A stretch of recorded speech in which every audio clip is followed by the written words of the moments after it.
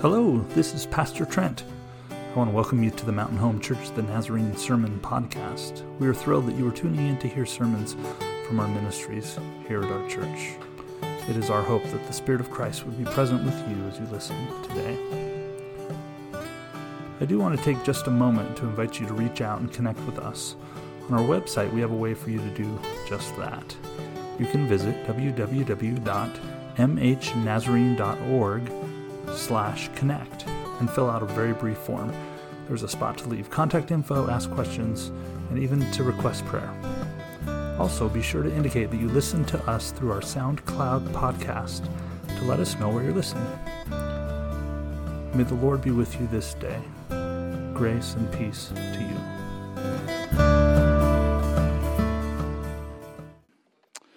Pentecost Sunday. So this is a important moment in the journey of the Christian calendar. Okay, each year we start the Christian calendar with the Father who proclaims Advent, proclaims the advent of the Son, right? The coming of Jesus Christ. And so we walk through that season. We have this moment of Epiphany after 12 days of birthday party. 12th day of Christmas, we have Epiphany, where gifts are presented to the Son. And we have this short period of common time, and then we move into Lent. And Lent is a season of preparation, a season of getting ready for the Passion and what will come in that week where Jesus encounters all the way from the triumphal entry through a week of teaching and things kind of going well with the people and not going so well with the religious authorities. And then we have the betrayal and the crucifixion, right? And then Easter Sunday comes. And then Easter's a big deal. Amen? Easter's a big deal. So we spend some weeks talking about Easter, and we just made it through the season of Eastertide. And then we conclude that season with one Sunday, Pentecost, the coming of the Holy Spirit. The Spirit only gets 1 week. If I was the Spirit, which I'm not, I might feel a little gypped. I mean, everybody else kind of gets their season. And I get a Sunday, man. And then we move to Trinity Sunday. Trinity Sunday is the first Sunday after Pentecost. So you get like a week and a third if you're the Holy Spirit. So I don't know. We better make this a big deal, right? Because we got one chance. You have one chance. One job today. We have one job today to celebrate, to receive the Holy Spirit in our lives today. It's a big Sunday. It's an important Sunday. After Trinity Sunday, there's up to 29 weeks of common ordinary time, ending with Christ the King Sunday, and then we start the church calendar year over again. I say up to 29 because Easter moves a little bit in our calendar, so that's where the flex time comes in between Pentecost, Trinity Sunday, and between Christ the King Sunday. So this is a really important week. We gotta do the Holy Spirit stuff right today, okay? We do that. There's urgency, expectation this week as we talk about the Holy Spirit. The lectionary gospel text is split up a bit today. So we're going to turn to the Gospel of John. We're going to start in chapter 15, read just a couple verses from chapter 15, and then we skip a few verses, and we're going to jump down to chapter 16, verse 4, the second half of verse 4. So out of reverence for the reading of God's word, those who are willing and able, if you would please stand as we read the scripture today. Reading from the Gospel of John today, starting in chapter 15, reading verses 26 and 27, and then we'll jump to verse 16:4. When the companion comes, whom I will send from the Father, the Spirit of truth, who proceeds from the Father, he will testify about me. You will testify too, because you have been with me from the beginning. And skipping down to the second half of chapter 16, verse 4, says this: I didn't say these things to you from the beginning because I was with you. But now I go away to the one who sent me. None of you ask me, where are you going? Yet because I have said these things to you, you are filled with sorrow. I assure that it is better for you that I go away. If I don't go away, the companion won't come to you. But if I go, I will send him to you. When he comes, he will show the world it was wrong about sin, righteousness, and judgment. He will show the world it was wrong about sin because they don't believe in me. He will show the world it was wrong about righteousness because I'm going to the Father and you won't see me anymore. He will show the world it was wrong about judgment because this world's ruler stands condemned. I have much more to say to you, but you can't handle it now. However, when the Spirit of truth comes, he will guide you in all truth. He won't speak on his own, but will say whatever he hears and will proclaim to you what is to come. He will glorify me because he will take what is mine and proclaim it to you. Everything that the Father has is mine. That's why I said that the Spirit takes what is mine and will proclaim it to you. This is the word of God given to us, the people of God. We say thanks be to God. Please have a seat.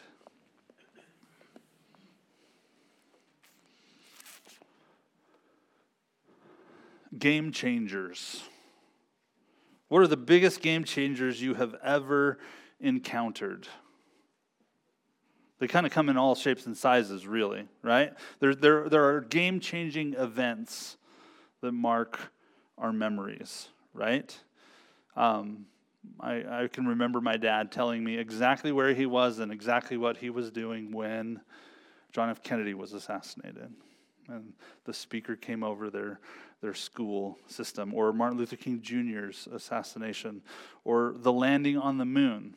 How many of you remember the space shuttle, Challenger, exploding? How many of you remember 9/11, etc.? All of these are game-changing moments in our lives. 2020 is going to be one of those that we'll remember together for the rest of our lives. Discoveries or inventions that are game changers. I wasn't around for this one, but the wheel. Anybody drive to church today? You probably rode on wheels. So a long time ago, it was game changing. I'm sure of it. I wasn't there for it. Simple machines. How about the printing press? Happened in the 16th century. Antibiotics was a game changing innovation in the world of healthcare. Automobiles. Light bulbs. There's milestone moments in our lives as well, game-changing moments, a new job or a new promotion, the beginning or ending of a marriage or a relationship, deciding to follow Jesus and surrendering control over to Christ. These are game-changing moments in our lives, are they not? Pentecost. Pentecost is one of those moments. We've been building towards this moment, okay? We've just made it through a serious game-changing moment, resurrection. We just went through this season of Easter and the celebration of what it meant that the tomb was empty. The stone was rolled away. When the women arrived, there was no one in the tomb. Game-changing moment for the life of the believer. And we've taken time to celebrate it. We've taken a long time to celebrate it, as we're supposed to. And as we've gone through this celebration, these appearances that Jesus has made after resurrection, we've taken time also to reorient Jesus' words and his teachings around an empty grave, around a tomb that no longer held Jesus Christ. Remember, we looked at the vine and the branches. We looked at the good shepherd.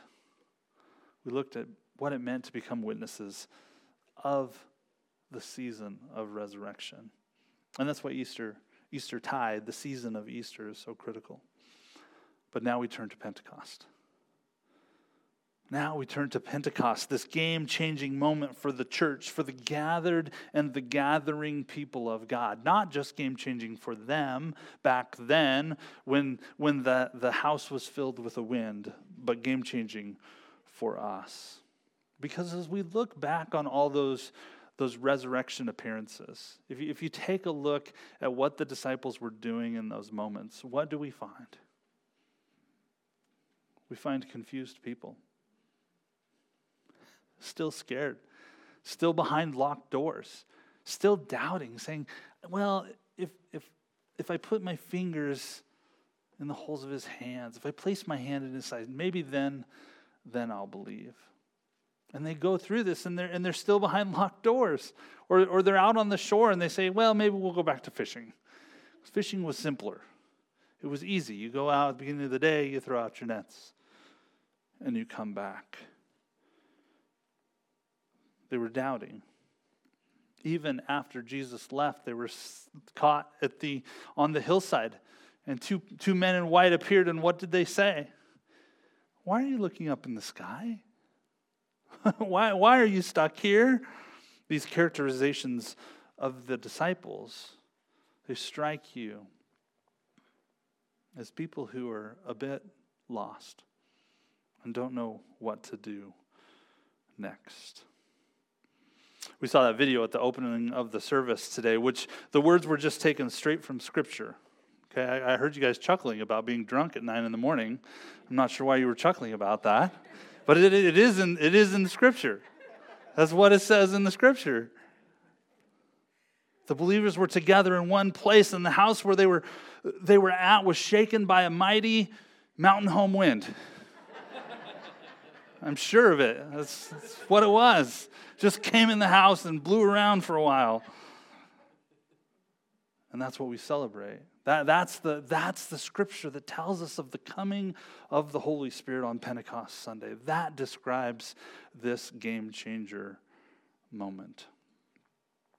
Now, what Resurrection Sunday was for the follower of Christ, for the one who loved Jesus, the way that changed their lives that day, for Mary who went and found an empty tomb, Pentecost Sunday was that for the church, for the koinonia, for the gathered people of God. We just heard about the disciples behind locked doors and on the shores and back in their boats. And Pentecost comes, and they're accused of being drunk at 9 a.m. Why? Not because they were stumbling around, because they were speaking nonsense, the nonsense of the gospel of Christ. Peter stands up and says, no, we're not drunk. We have just encountered something amazing. And preaches this sermon. And in verse 41, it says 3,000 people believed and were saved that day. Acts chapter 2, verse 41. In this passage, John really speaks to the fact that the Holy Spirit, called the companion in the Common English Bible, which we read together, comes to do three things in our lives. It was a game changer for Peter and the sermon that he preached that day. It was a game changer for the early church who launched from this point what we experience today, the birth of the church. Now, the church has gone a long way since then, but it started on Pentecost Sunday when Peter finally had the courage and the strength and the inspiration to come out from that locked door, to come in from that shoreline and say, let me tell you what Christ has done. A game changer for the early church and a game changer for us today. The first thing the companion comes to do is to partner. If you're taking notes, you can write that down. Companion comes to partner. We are the literal testimony of Christ with the Holy Spirit. Did you know the Spirit is at work in us and through us? We believe in a concept called prevenient grace, where the Spirit is working on behalf of even those who have not yet believed. The Spirit is wooing people to Christ, saying, you are loved. You are a child of God. And many of you have experienced that. Many of you remember the day before you believed, and you look back and say, yeah, God knew my name. The Spirit was calling me back to Christ. And the Spirit's at work within the lives of those who do believe. Amen? Praise the Lord. Is that good news? That's good news for me today. The Spirit's still working on me. God doesn't withhold, but Jesus assigns this to the believers as well. Did you hear that in what he said? This is in verses 26 and 27. When the companion comes, who I will send from the Father, he will testify about me. Oh, it's the Holy Spirit's job. Oh, wait, verse 27. You will testify too, because you have known me from the beginning. The Holy Spirit partners with us. It's not just our job. It's not just the Spirit's job. We get to partner together.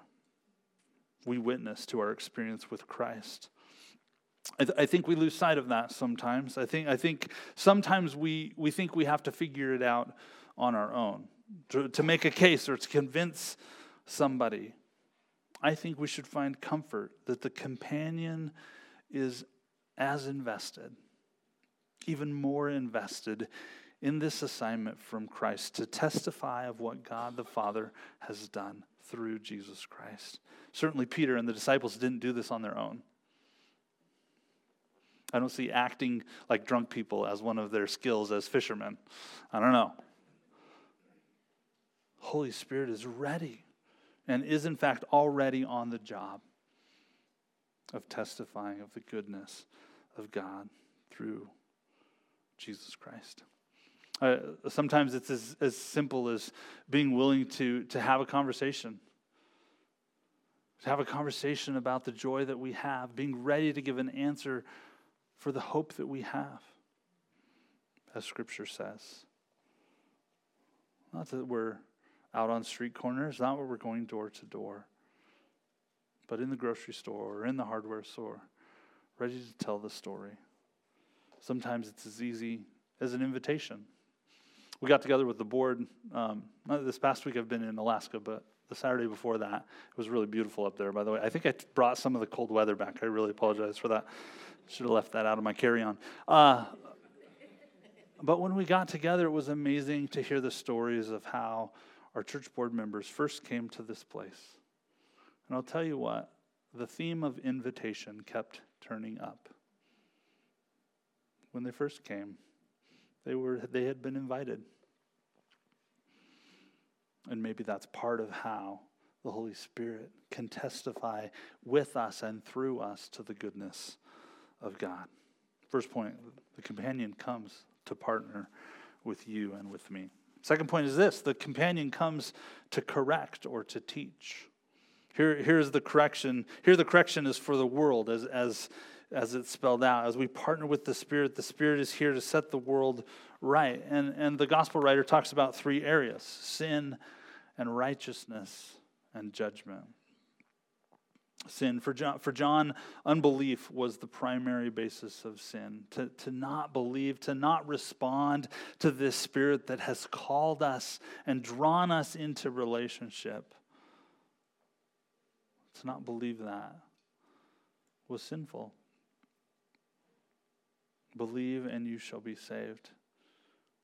That last verse in Acts chapter 2, verse 21, everyone who calls on the name of the Lord shall be saved. If you fail to believe and you choose life apart from God, God will say, okay, I love you enough to allow you to make that choice, to not receive relationship. This companion calls us to life with God, to journey with God. In the realm of righteousness, this pre-crucifixion prayer, this prayer that Jesus was praying, this teaching that we read from the book of John happens before he was crucified.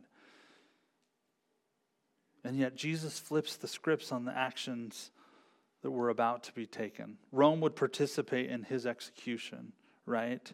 But in a righteous ending, that would be the very act that exalts Christ into heaven. The world thought it was getting justice or administering justice in the world, and they got it so wrong, convicting an innocent man. And that's the very action that God uses to exalt Jesus Christ as Lord and Savior in our lives and to offer us forgiveness of sin. Holy Spirit sets right the world in this area of righteousness and in judgment. It was Jesus' judgment that was forthcoming, and the companion's role is to set right that judgment. The world was wrong in condemning Christ. And as the Spirit's arrival would prove, this would in turn condemn this world's ruler. Amen. Companion comes to correct. And then the third one, the companion comes to teach. I love Jesus. What does Jesus say? He says this, I have so much more to say to you. And all the disciples lean in. And what does he say? But I just can't. You're not ready for it. And the disciples are like, come on. It's not like he's exhausted or doesn't know how to say it. It's all on our own limitation. It's all on our own limitation. I remember when I was a teenager. I remember those days. Do you remember those days? I try to forget. God's taught me a lot since then. I wasn't ready. It's all on our own limitation. He says, but you just can't handle it right now. We have so much to learn. I think about the ways that I've learned, even since graduating college, and the amount that's been written, the amount that's been taught, even from 20 years ago. And then I think about the days when these words were recorded. Maybe the year 90, maybe the year 80, somewhere in there. Think about all that has been taught, all that we have learned since then. The Holy Spirit is integral in what we read each morning as we come, because we believe that the Holy Spirit helped inspire the words that were written, right? That God was involved in this process, and even though it was written by men, by humankind, we believe the Spirit was prompting and leading and guiding. Guess what? The Spirit also helps us as we read. That the very intention of God as it was written down can then again be interpreted through our own reading. The same God who inspired these words is helping us to understand.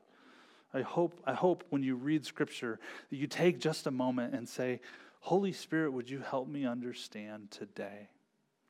Interpret these words for me. Help me understand. Help me glean and grasp one concept today. I believe the Holy Spirit inspires the hearing of the word. So the companion comes to partner.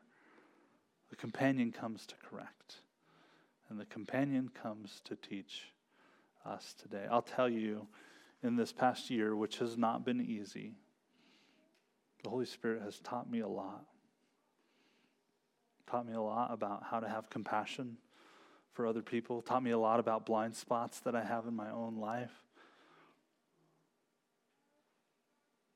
Taught me about some of my own insecurities and my own biases. Don't stop. God, don't stop. Never stop sending the Holy Spirit, because I've got so far to go. Keep teaching me. Keep leading me. And thank you for the companion for the journey. We don't walk alone.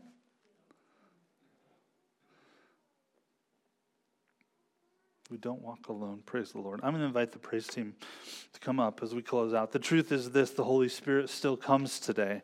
The Holy Spirit is still a game changer for us today. Not only for us as followers of Christ, not only in this individual sense, but for the church. I believe the Holy Spirit wants to descend again upon His church, setting them ablaze with passion and love for the world today. But maybe today you need to cry out for that Spirit. Maybe today you've never received Christ, and you need to receive that Spirit that's after you, that's calling you towards God, saying, there's a gift. There's a gift for you that if you would receive it, you can walk with God. and know me in an intimate way today. If you've never received Christ, maybe today is the day. In your heart of hearts, you say, God, I want that. I want to walk with you today for the rest of my days. Some of you today may need to cry out for that Spirit and say, come and correct today. Maybe you need the Spirit to break in and establish for you this new growth edge for you in your life. You're struggling with this or you're struggling with that. God wants to come in and correct today.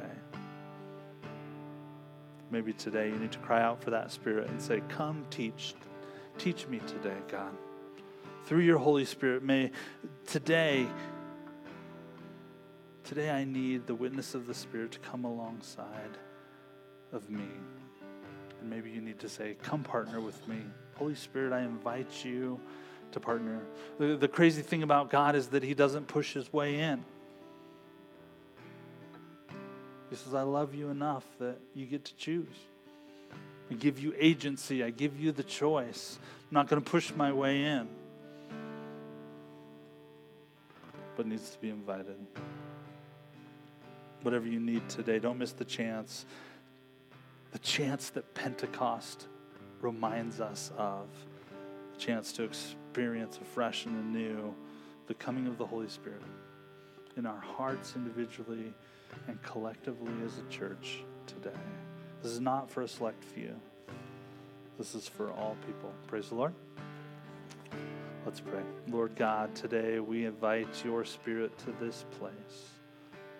We all come from different places, different areas of life. God, I pray today for those who may need to feel like they need that partnering of the Holy Spirit. Would they invite you in, and would you restore them in energy and grace, God, today? Others today who may need your Spirit to help them correct. They know they need it, and yet that's a tough ask. Lord, I invite you in. Come, help me correct my journey. And others today say, teach me again, teach me anew. I've been on this journey maybe for years, for decades. Teach me anew what you have for me today. Thank you for sending the Spirit. Thank you for this day to remember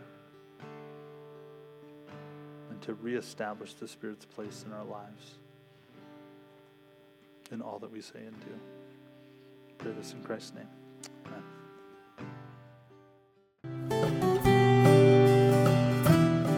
Thanks for joining us today on the Mountain Home Church the Nazarene podcast.